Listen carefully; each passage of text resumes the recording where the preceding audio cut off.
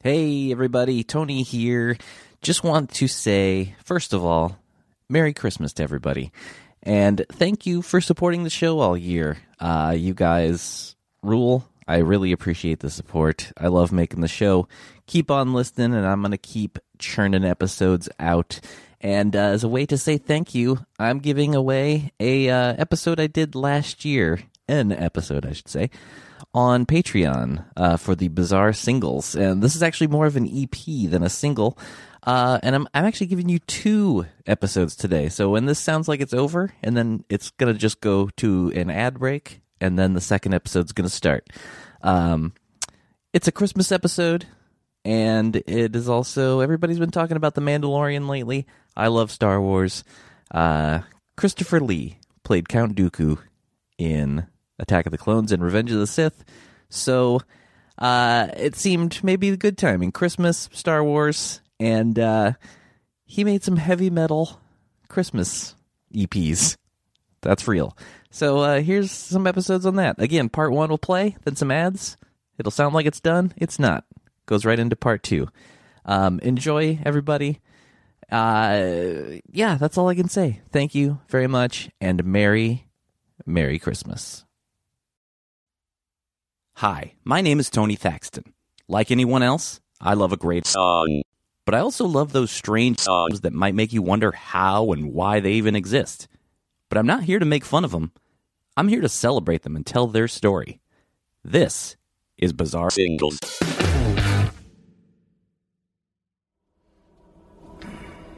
Master Yoda. Count Dooku. You have interfered with our affairs for the last time. Powerful you have become, Dooku. The dark side I sense in you. I've become more powerful than any Jedi. Even you.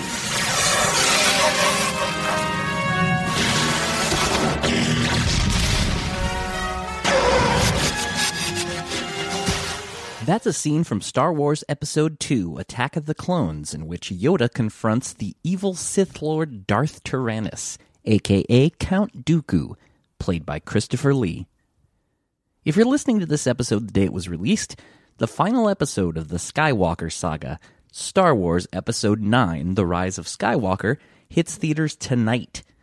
I'll jump at pretty much any chance to do a Star Wars episode, so the timing of this works out great, even though I am stretching a little bit to kind of call this a Star Wars episode, but you get the idea. Sir Christopher Frank Carandini Lee was born in London in 1922. He was best known for playing villains throughout his 70-year career. Count Dracula, Francisco Scaramanga, and James Bond. I might have butchered that pronunciation. Speaking of butchering pronunciations, Saruman in Lord of the Rings. Not a big Lord of the Rings guy. I know I'm supposed to keep my opinions out of this, but just telling you the truth here. You're the Patreon people. And of course, Count Dooku in Star Wars. Hammer Films was a British film production company based in London that was founded in 1934. They're best known for their series of gothic horror films throughout the 50s, 60s, and 70s. In 1957, Christopher Lee did his first film for Hammer, The Curse of Frankenstein, where he played Frankenstein's monster. His co-star, Peter Cushing, played Baron Victor Frankenstein. More than 100 years ago, in a mountain village in Switzerland, lived a man whose strange experiments with the dead have since become a legend. A legend that is still told with horror the world over.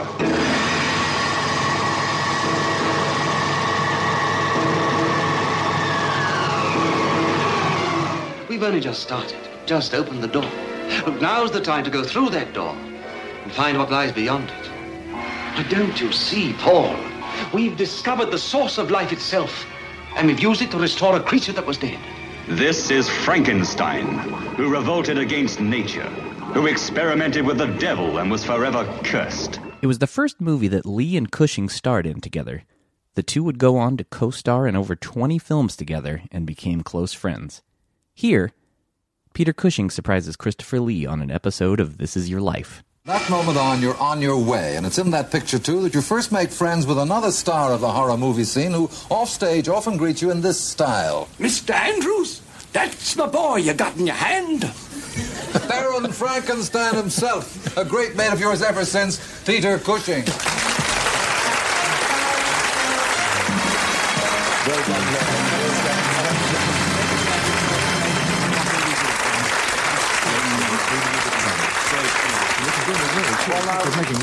Peter, it's very nice to think of Baron Frankenstein and the monster enjoying a joke together.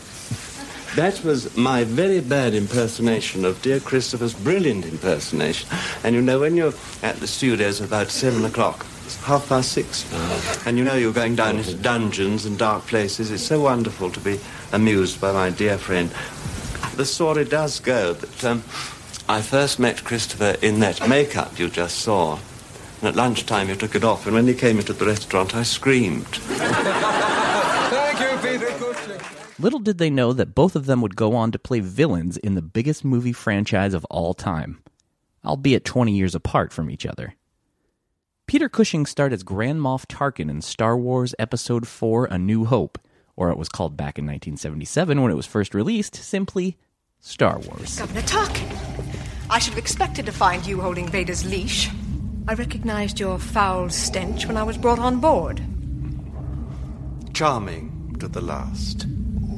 You don't know how hard I found it, signing the order to terminate your life. I'm surprised you had the courage to take the responsibility yourself. Years later, Christopher Lee recalls a phone call he had with Cushing about his Star Wars character. It was episode 4, which he played this character with this wonderful name, the Grand Moff Tarkin, and played it, of course, extremely well, and endeared himself to everybody. I remember ringing him up, these telephone conversations again, and saying, "What is a Grand Moff Tarkin?" He said, "I haven't the remotest idea, dear boy." Dear fellow, he used to write me wonderful notes, dear fellow, and always at the end, "May God's blessing be with you." As ever, our love, Helen and Peter. Star Wars may be perceived as your final collaboration with him, in a strange way. Well, in a way, although we're not in the same film. And Lucas, in his introduction to your book on me, The Authorized Screen History, did something that he's never done before, to the best of my knowledge. He's never written an introduction to a book about an actor. But he does mention, if my memory serves me correctly, that he'd used Peter Cushing, and then he felt that it was inevitable that he would use me. Although there was 77, was it? To, what was it, 2000. So that's a 23-year gap. I think he wanted to fill that gap. But before Star Wars, Christopher Lee became a fan of heavy metal music. According to a Rolling Stone article by John Wiederhorn, Christopher Lee became a fan of heavy metal music in the early 70s when he first heard Black Sabbath. When I met Tony Iommi, who founded Black Sabbath, he was very clear and very specific in saying to me that he was totally inspired in the creation of that band and the work they did by many of the films that he'd seen me in, which is a wonderful thought, because after all, Black Sabbath, one of the greatest metal bands ever. In 2005, Christopher Lee made his first musical contribution to heavy metal, doing guest vocals on the single The Magic of the Wizard's Dream by Rhapsody of Fire. I know it is my fate, bound to aliens hold till I'll be always there, fighting the ancient sins.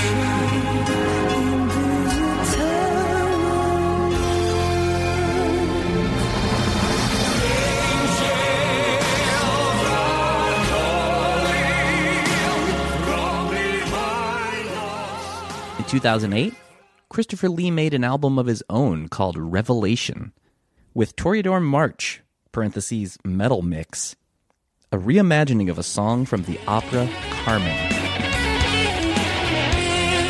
Votre toast, je peux vous le rendre, Seigneur, Seigneur, car avec les soldats, oui, les toreros peuvent s'entendre, pour plaisir, ils ont les combats, le cirque est place et jour de fin. In 2010, when he was 90 years old, Christopher Lee even released his own entirely heavy metal album entitled Charlemagne by the Sword and the Cross.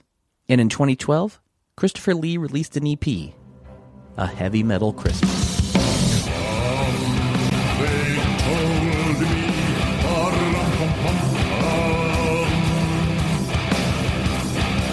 a newborn king to see,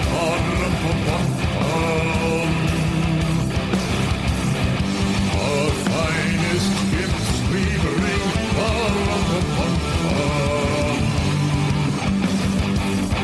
to lay before the king.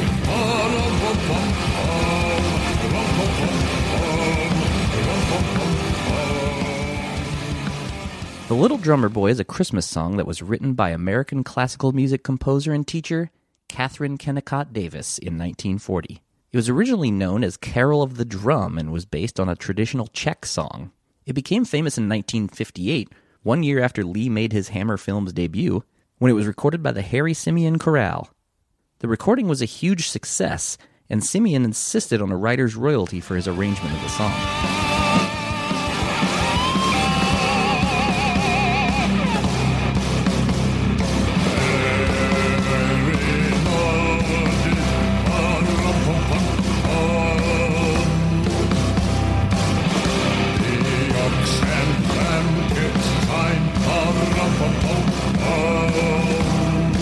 Yes, this Patreon show is called Bizarre Singles, but A Heavy Metal Christmas is a 2-song EP, so we'll talk about both of them today. The other song is Silent Night.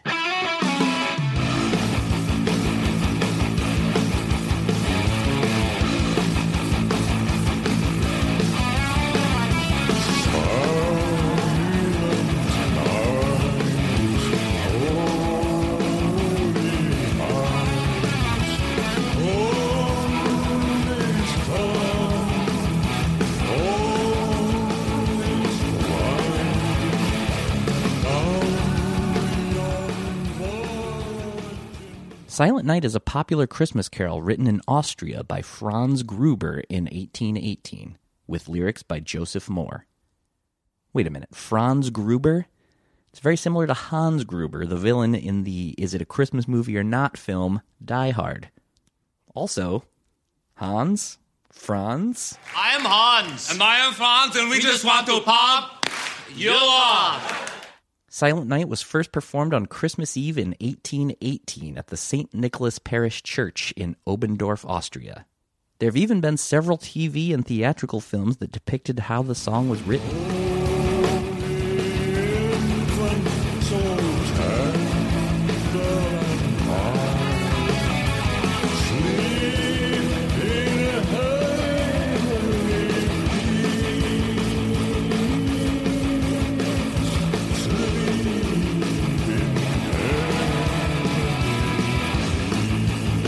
The song has been recorded by countless artists. Bing Crosby's version in 1935 is the 4th best-selling single of all time.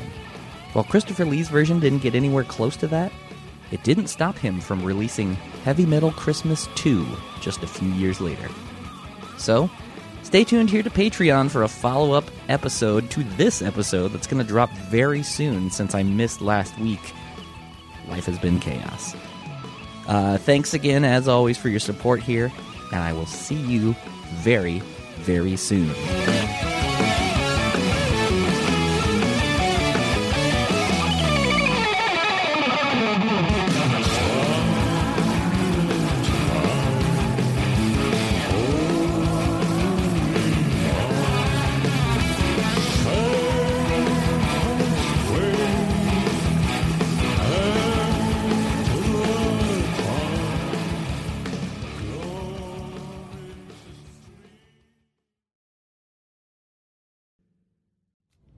Get help, you're no match for him. He's a Sith Lord.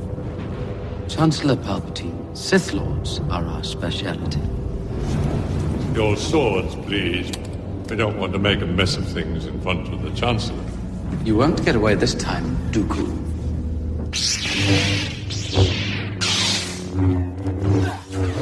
That's a clip from Star Wars Episode 3, Revenge of the Sith, right before Anakin Skywalker kills Count Dooku, putting Anakin one step closer to the dark side. As I said on the last episode, Christopher Lee made his Star Wars debut in 2002's Attack of the Clones. He returned briefly in 2005's Revenge of the Sith. Dooku was involved in lightsaber battles in both of his Star Wars films, and Lee, already in his 80s when playing the role, was no stranger to sword fights. Though this was a much different experience for him. I've probably done more sword fights on celluloid than any actor in history, I should think, and I've got the scars to prove it. And this fight is greater than anything I've ever been involved in.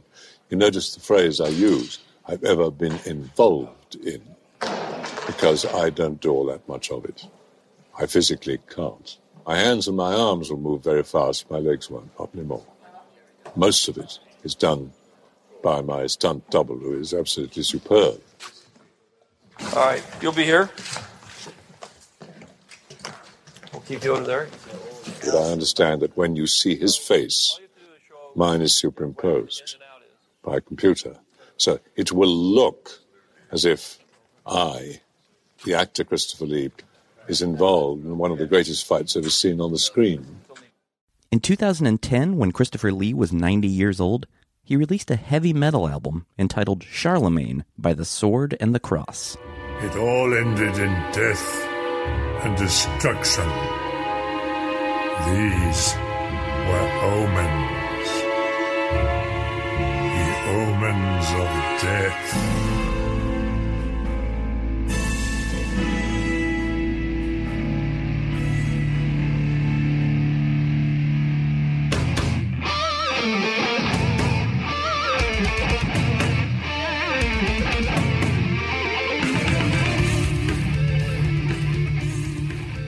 Lee had apparently gotten into heavy metal back in the 1970s after hearing Black Sabbath. Years later, he even found out from guitarist Tony Iommi that he was partially responsible for heavy metal. Here he is talking with Iommi. I know your band, of course. Black Sabbath. And it's world famous. And you started it. So you are the father of metal. So you're the emperor, not of metal. What? You're the emperor of metal. But you're the one that started it, really, because we used to go and watch Dracula and all the horror films that you did. And that sort of influenced the good ones, I hope. And of course, in 2012, Christopher Lee released a heavy metal EP entitled A Heavy Metal Christmas, doing metal versions of Little Drummer Boy and Silent Night. But that was the last episode. When he turned 92 in 2014, he released a new 7-track LP entitled Metal Night, which was inspired by Don Quixote. Lee told TheVerge.com, "As far as I'm concerned, Don Quixote is the most metal fictional character that I know. Single-handed, he's trying to change the world, regardless of any personal consequences. It is a wonderful character to sing."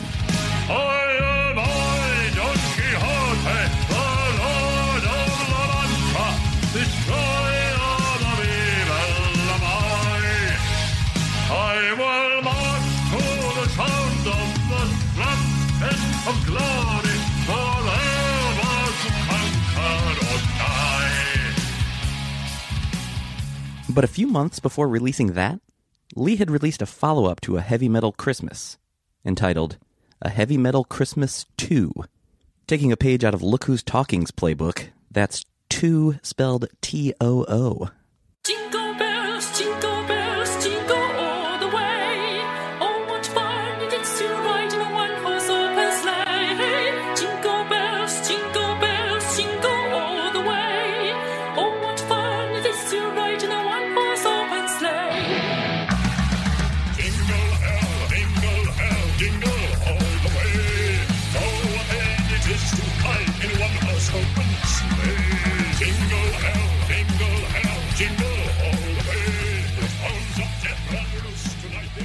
And that's a clip from the first track, a new take on Jingle Bells entitled Jingle Hell. I sing another version. It's a bit more naughty. It's not bad. I mean bad in the sense of unpleasant. It's entertaining. It's certainly different. One Horse Open Sleigh, written by James Lord Pierpont, was the original title of Jingle Bells when it was published in 1857, and it was originally intended to be a Thanksgiving song. For a more in-depth look at Jingle Bells, check out a few episodes back on the Corn Jingle Balls episode. So yes, this Christmas I've now covered Jingle Balls and Jingle Hell. Crashing as we go, and Herson knows the way to hell's hateful and slow. Crying all the day, the spirits awaken soon, and mournful is my plight. Darkness is alone, death embrace the night. Jingle hell, jingle all the way. Oh, what fun it is to ride in one horse open sleigh. Jingle hell, jingle all the way. Believe it or not, Lee's Jingle Hell actually debuted on the Billboard Hot 100 chart at number 22, which made Christopher Lee the oldest living artist to break onto the chart. He ended up peaking at number 18. He was already the oldest heavy metal performer, but Jingle Hell reaching the charts broke the record previously held by Tony Bennett, who was 85 when he recorded Body and Soul with Amy Winehouse in March of 2011. The other track of the two-song Christmas EP is not even a Christmas song. It's a metal cover of Frank Sinatra's My Way. So I face the final curtain, my friend. I'll say it clear, I'll state my case, of which I'm certain. I've lived a life that's full. That, of course, is Frank's version, recorded in 1968 when Frank had just turned 53 years old. It was released in March of 1969. But the 92-year-old Christopher Lee took a much heavier approach, of course.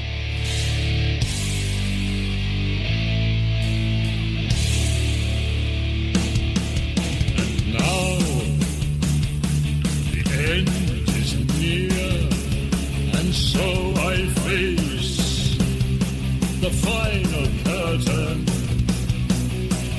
My friends, I'll say it clear, I'll state my case, of which I'm certain. I lived a life that's full, I traveled each. My Way was popularized in 1969 by Frank Sinatra. It was set to the music of a French song entitled, and I'm gonna butcher this, I don't really know French, Comme d'habitude. I'm just sticking with that, I'm not gonna redo that. It was composed and written by French songwriter Jacques Revaux. The Sinatra version had English lyrics that were written by Paul Anka. They were unrelated to the original French version. The song was a hit for several artists besides Sinatra, like Elvis Presley, and even the Sex Pistols' Sid Vicious did a solo version. I've lived a life that's full, and each and every highway answers much more than this. I did it my way.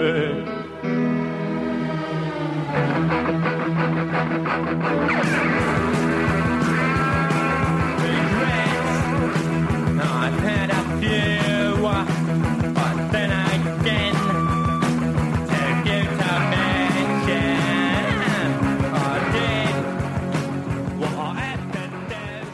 Sinatra's version of My Way spent 75 weeks in the UK Top 40, which is a record that still stands at the time of this recording. I did it my way.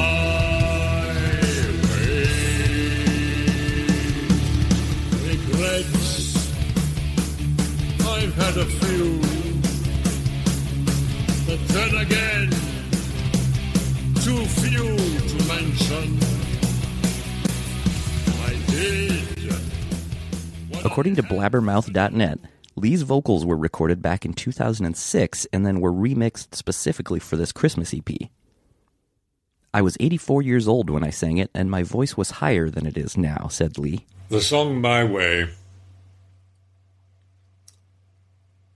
is a very remarkable song. It's also very difficult to sing because you've got to convince people that what you're singing about is the truth. It's a man who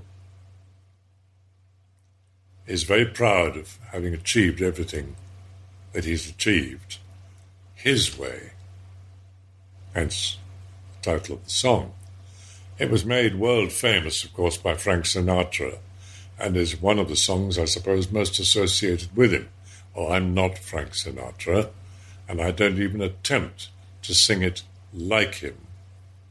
I think I sing it more operatically in a way than he did, because I'm not a crooner, if you can call him that. Actually, he was a very fine singer, outstanding singer, like Bing Crosby was too. They could carry a tune and make it mean something like nobody ever has.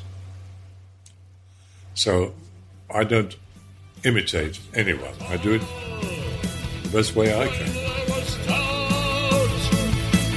I ate it up and spit it out. I faced it all and I stood tall and did it my way. So that'll do it for this week. Thanks for your support as always, and don't forget, you can still vote on the last episode of the year for the regular show if you're a $10 or higher patron here. It's a tie right now, so upgrade your pledge to get your vote in. Voting ends on Christmas, so that is Wednesday. I can't thank you guys enough, as always, for your support, and I'll see you on Tuesday with a regular episode of Bizarre Albums in the main feed on the Three Stooges Christmas album. All right. Merry Christmas, everyone. And now in closing, of course, I wish you all a very happy Christmas, and for the sake of the world and those people in it, a safe New Year.